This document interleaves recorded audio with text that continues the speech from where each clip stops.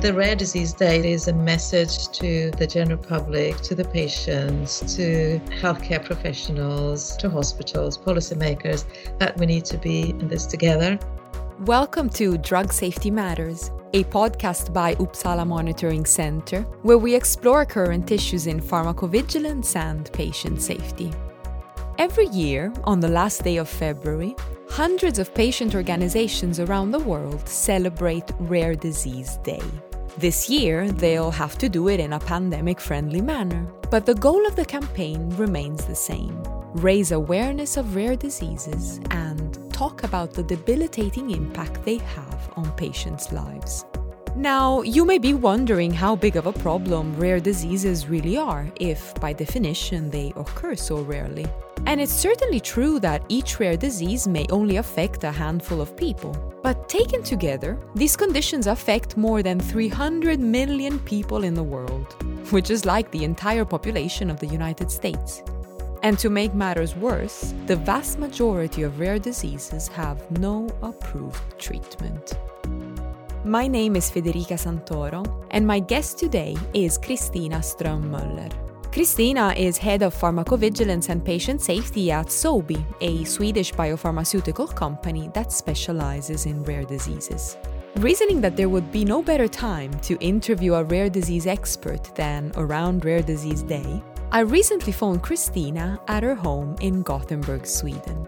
What came out of it was an interesting chat on the many challenges of being rare.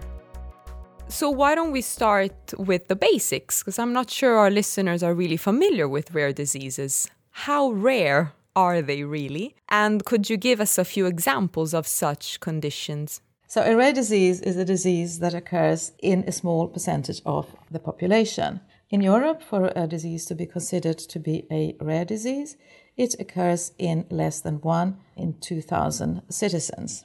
72% of the rare disease are of genetic origin.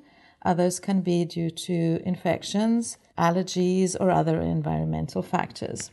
At Sobi, the company that I work for, Swedish Orphan Biovitrum, we work with some rare diseases. I will mention a few. We have the hemophilia, which is a bleeding disorder, a rare bleeding disorder, and tyrosinemia, which is a disease where the body can't break down an enzyme. And so harmful substances gather in the body and they cause a liver disease and they cause sometimes liver cancer.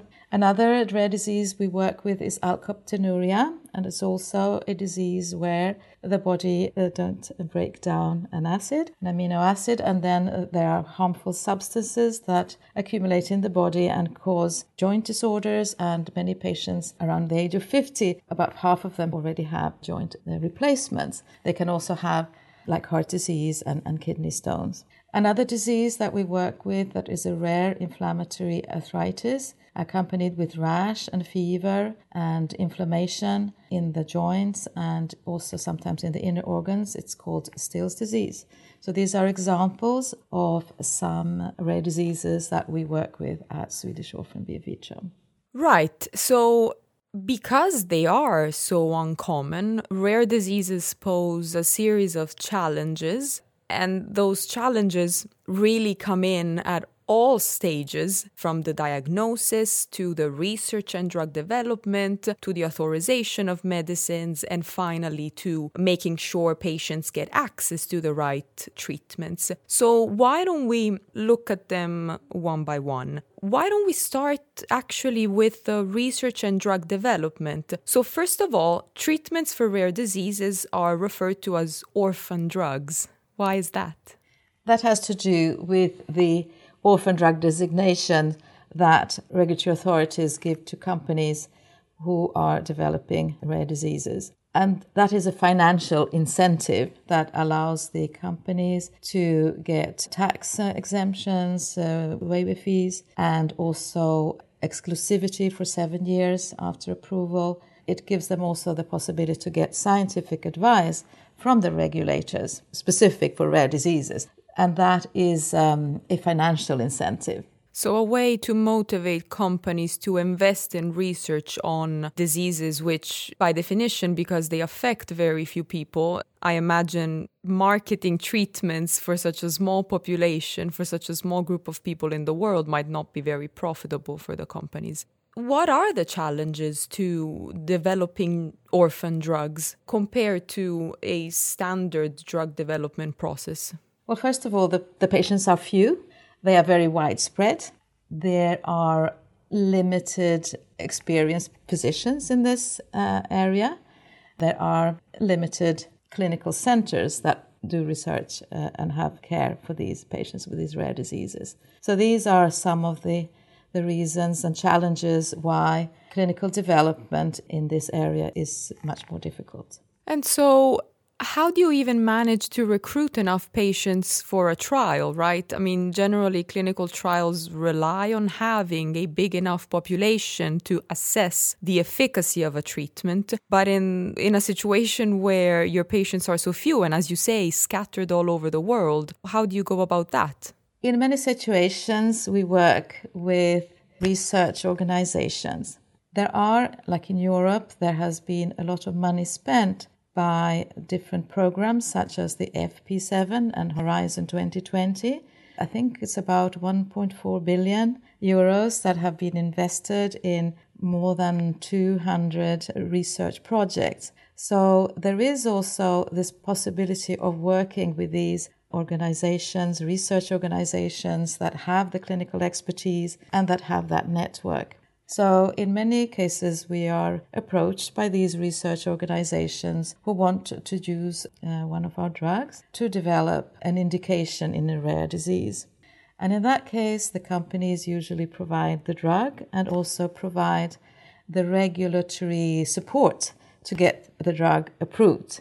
So that is a way that many companies in this rare disease space also work collaboratively with research organizations which has that expertise and the network and have the possibility of reaching patients not only in Europe but all over the world.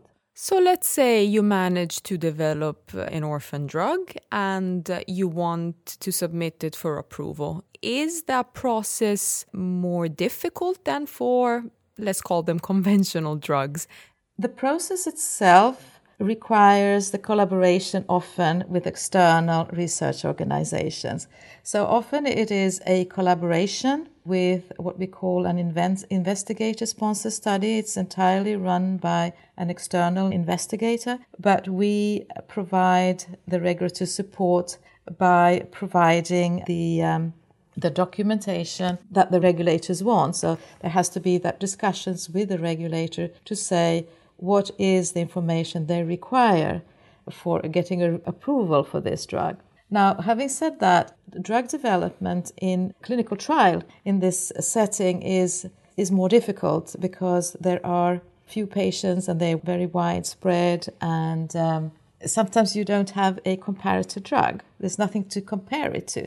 So you have to compare it to, if available, the natural history of the disease. But other times that is not even that available. So in many cases, you only get conditional approval. So if you get a conditional approval, then you have to set up a registry for these patients and follow these patients for many years before you can get a final approval. And just for those who don't know, how does conditional approval differ from regular approval?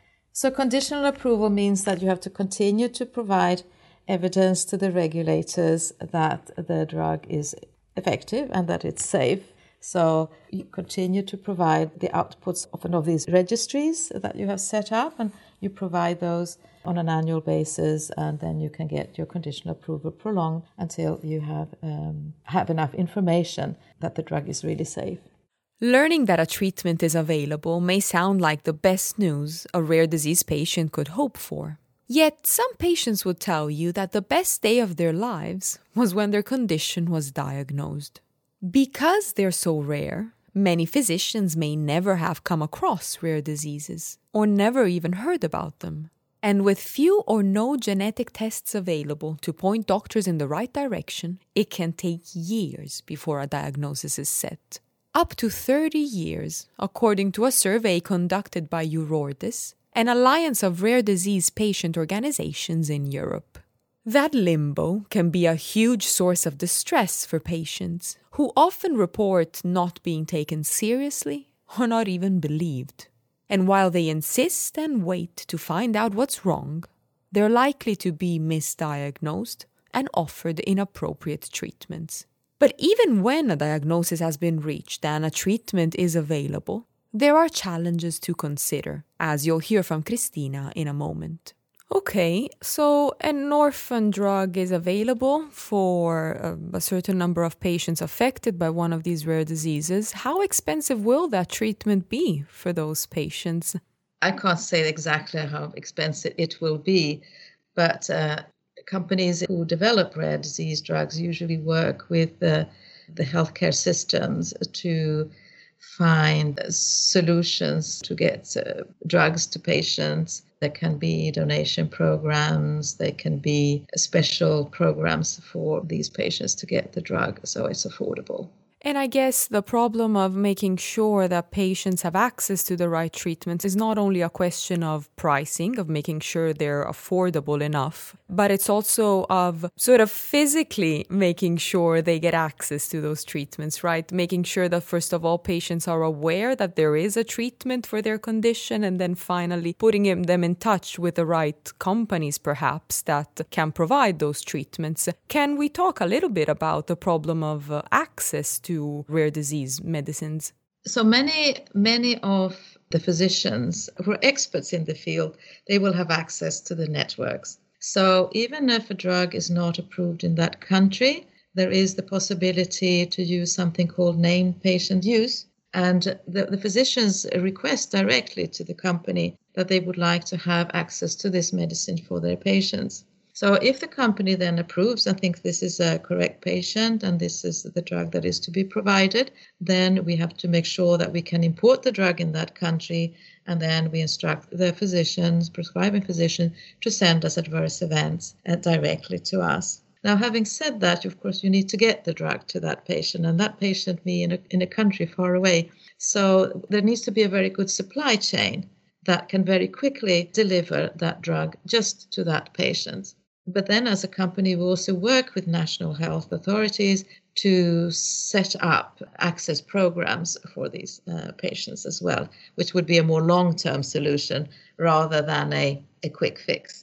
And what's the situation like then in developing countries, which obviously already struggle with more known diseases? What's the situation there when it comes to the recognition and then the access to treatments for these diseases? And as you say, having a well-functioned healthcare system is very important. It's critical for having a management of rare diseases, and that may not be available in all developing countries. I would like to say, though, that many developing countries are getting more aware of this disease, the rare diseases. And for example, in Singapore in 2015, there was the first Rare Disease Asian Conference that attracted many countries in Southeast Asia. And also, I recently read a publication saying that many countries in these developing regions, they are developing orphan drugs policies. But also they have patient advocacy groups and patient organizations. But as you say, having a policy, having a regulation does lead to progress in these areas. And having seen the European legislation that was put in place the year 2000, that led to the fact that in 2014, more than 20 countries in Europe had orphan drugs or rare disease plans in place.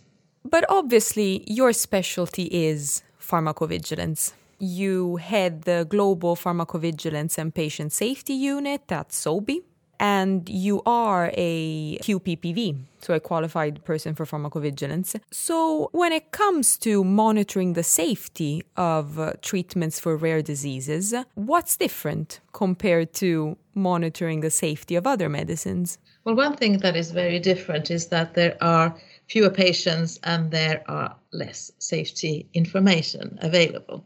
We do rely on spontaneous reporting, and in the clinical trials, it's the clinical trial reporting. But once a drug is approved, we do rely on spontaneous reporting. It's different in that sense that we have less reports.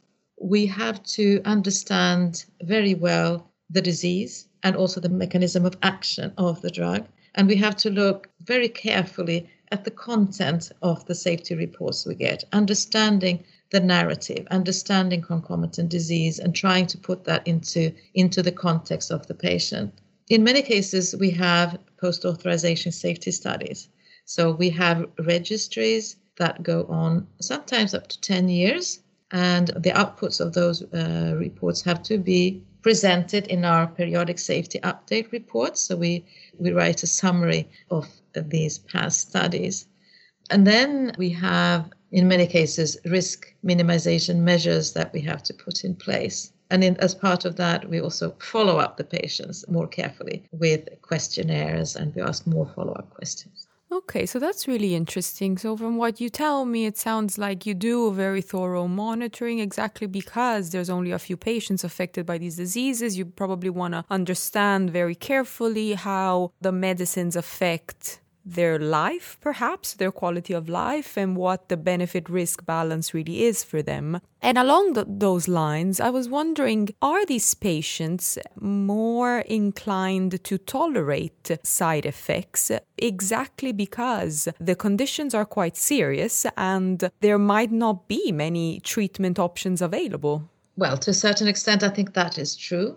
However, we must always try to reduce side effects. And that's why we have, in many cases, risk minimization measures, which is usually educational material for the prescribing physician and also for the patients. And sometimes we have patient alert cards where it says instructions, detailed instructions, how to avoid side effects, specifically in this disease with this drug.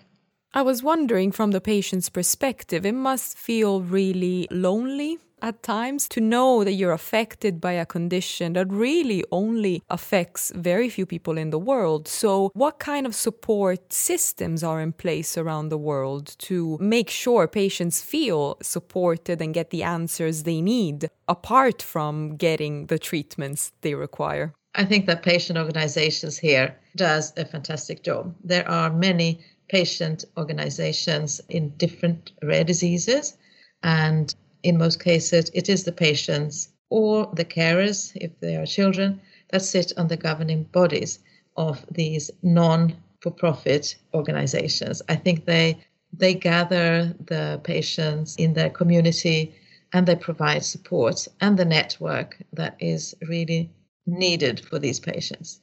Living with a rare disease is difficult enough in ordinary times. In an extraordinary situation like the COVID-19 pandemic, it's even tougher. A survey conducted by Eurordis in 2020, as the pandemic's first wave swept through Europe, showed that rare disease patients were not coping too well. Access to the care and treatments they relied on had been severely disrupted, and many reported feeling increasingly stressed and anxious in their daily lives. Surveys like this are just one example of how Eurordis, the European Alliance for Rare Disease Patients, supports its members. At a public hearing on COVID-19 vaccines held by the European Medicines Agency, Eurordis representatives asked that people living with rare diseases be among the first to benefit from the vaccines after the elderly and healthcare professionals. And in non-pandemic times, Eurordis keeps busy by organizing awareness-raising campaigns like Rare Disease Day and mediating the dialogue between patients on one side and people like Christina who develop treatments on the other side. That dialogue is one of the things Christina finds most rewarding in her job. What got you interested in the rare disease landscape? I had been in big pharma for many years. And then I started to get more interested in rare disease. And of course, then I got this opportunity to work at Sobi. And it's been really exciting and new challenges because it is different. Rare disease is different.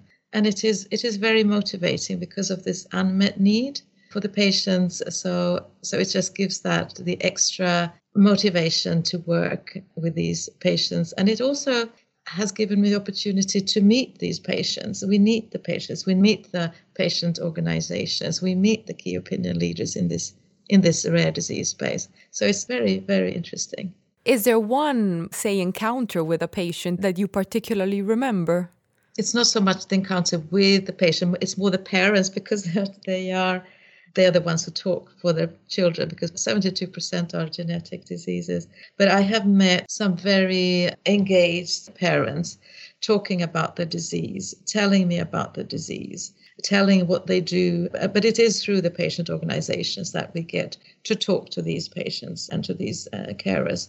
And the big challenges it is for these families to have these children, but also how they share with us what they do to relieve their pain or their breathing disorders. And but some of them can be sort of a bit tough, and they can say to the industry, "What are you doing? You're not doing enough for my kids."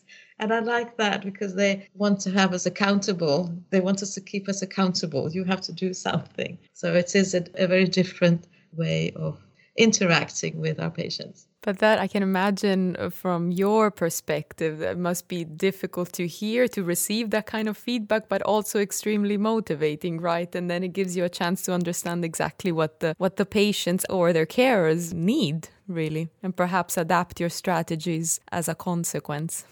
So I was wondering, is Sobi going to participate in Rare Disease Day? Are there any special initiatives that the company is planning? And what do you think in general about awareness-raising days like these?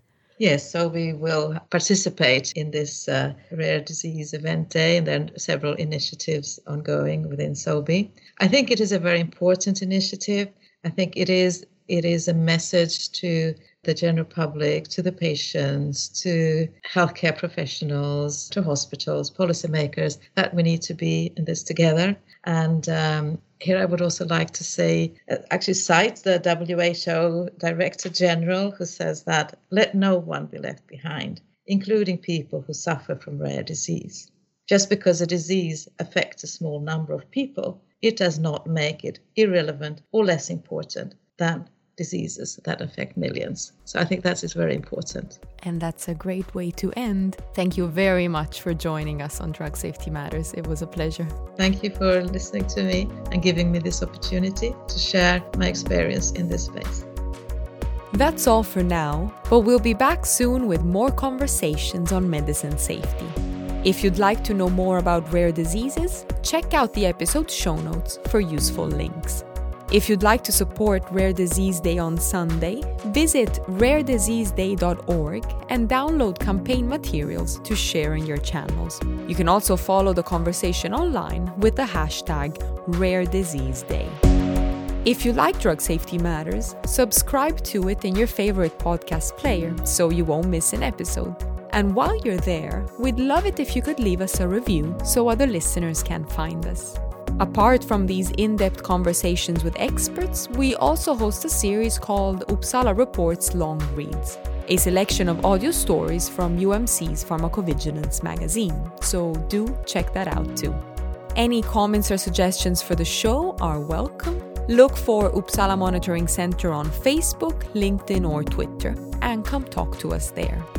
For Drug Safety Matters, I'm Federica Santoro. I'd like to thank Kristina Ström-Möller for the interview, Matthew Barwick for post-production support, and you for listening. Till next time.